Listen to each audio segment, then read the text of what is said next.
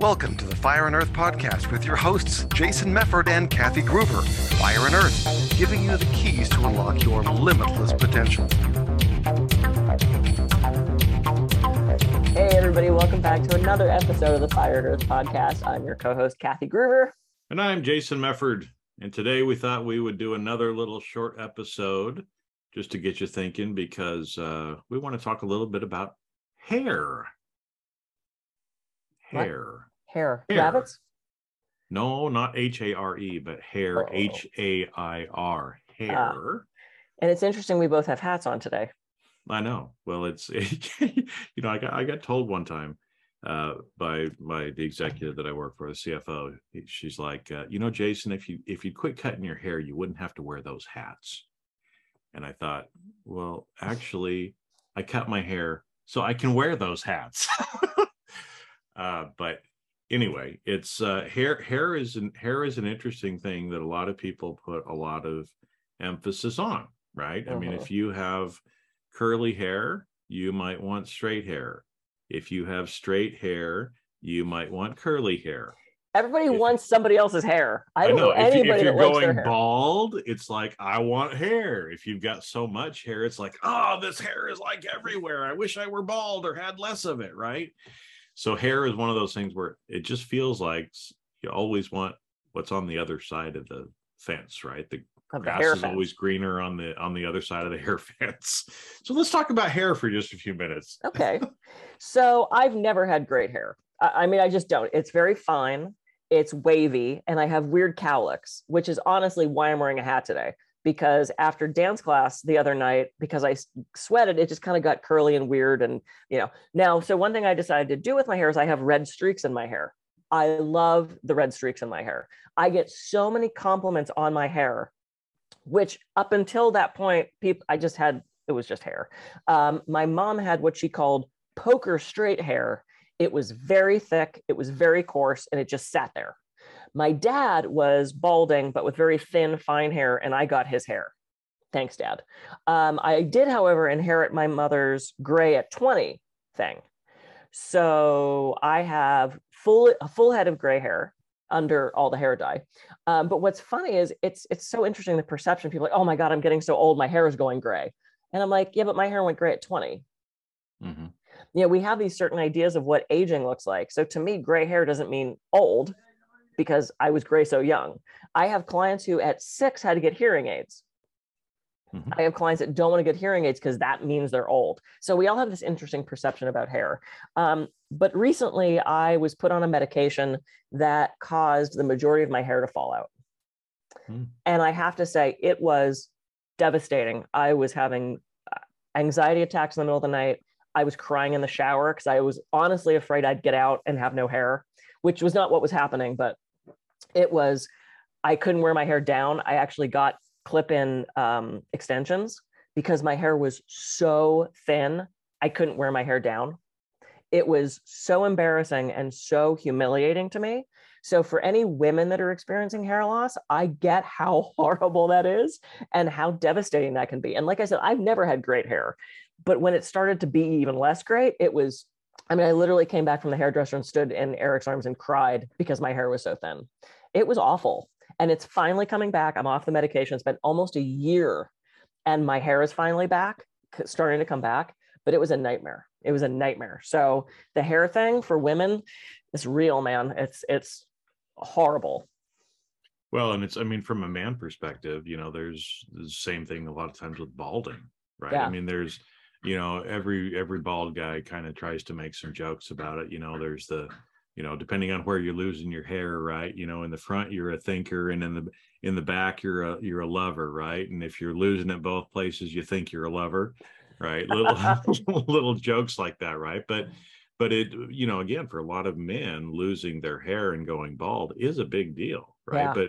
But a lot of the stuff that you just brought up there, it's amazing how much emphasis so many of us we put on our hair, because kind of what we're taught in society and other things like that yeah. I've kind of gone a different route. I took the whole thing where my dad and my brother, who I have hair like them, right? So not everybody in our family has the same hair, but I have the same hairline and everything else. And so I started watching my brother especially lose his hair quicker than my dad did. And he started he wasn't doing a comb over, but it was, a little bit. And I'm like, I am never going to do that. Right. And so I just made the decision probably 20 years ago almost to just start shaving my head.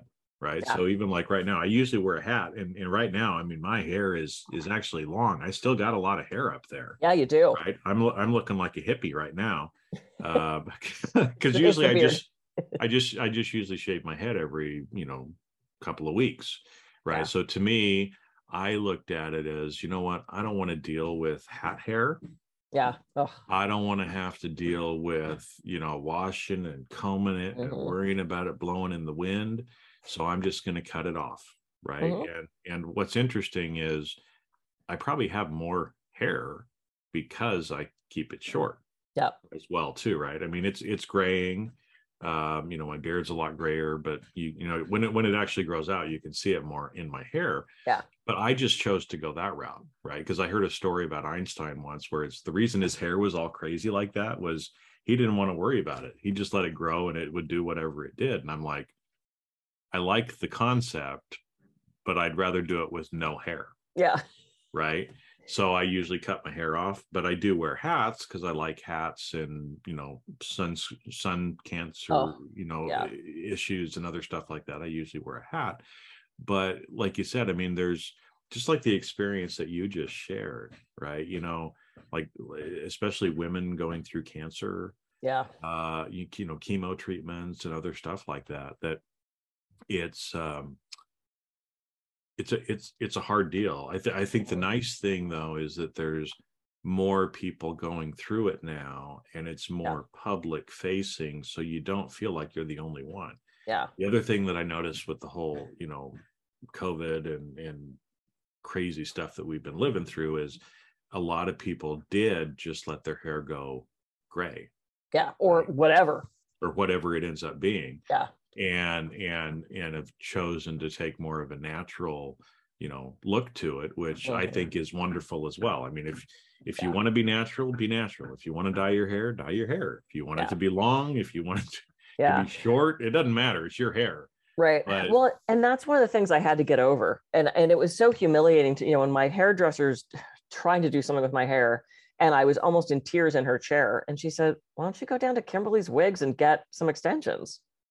And that sounded to me like kind of not a failure, but I was almost humiliated to walk in a wig shop and say, my hair is shit right now, help me. And then I thought about it. I'm like, if I am so upset at how my hair looks and I can't even wear it down because there's nothing to wear it down with, if I have to wear it in a clip all the time, what's wrong with that? How is that any different than me putting on makeup, putting color in my hair, people who do Botox, or, how is getting hair extensions any different? Hollywood, all the long hair in Hollywood, 90% of it's extensions, it's or the glue in or whatever it is. And when I walked in the door, the woman was so nice. She hooked me up with these extensions. They look, nobody knows. Like, I've gone to the Magic Castle with people where they make a comment about how long and great my hair looks. I'm like, yeah, it's totally fake. And they're like, what? So I've now gotten comfortable with saying, it's not my hair. It's almost been kind of fun because people don't know it's not mine. If you look at all my pictures in the last 6 months of me at the Magic Castle with the long hair, it's not my hair. It's real hair. It's just not really mine. But it looks great. And I've now gotten so used to it, and I've gotten comfortable saying that to people. And now that mine's growing back in and I can wear it down again, I like how it looks with the extensions. I still wear it with the extensions, even though I probably could just maybe in the next month or two wear mine down again. I've just learned to embrace that. That's what I do right now. It's fun. It's kind of fun to have long hair, and you get to play with that with different styles. And I've never had that before because my hair is so fine. So it's like, adapt to whatever you need to do.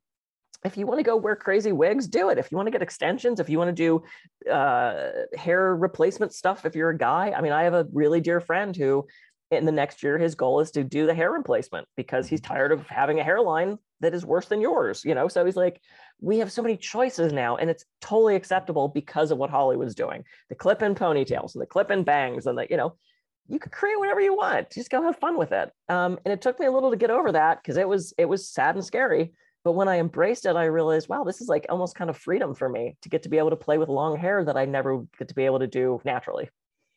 Well, I think that's probably one of the most important things, that word embrace, right? Because it's like, again, don't just be yourself, be who you want. If you want long hair, then have long hair. If you can't do it, then get some help with extensions or whatever else. If you're going bald and you're okay embracing it because that's who you are, then just embrace it.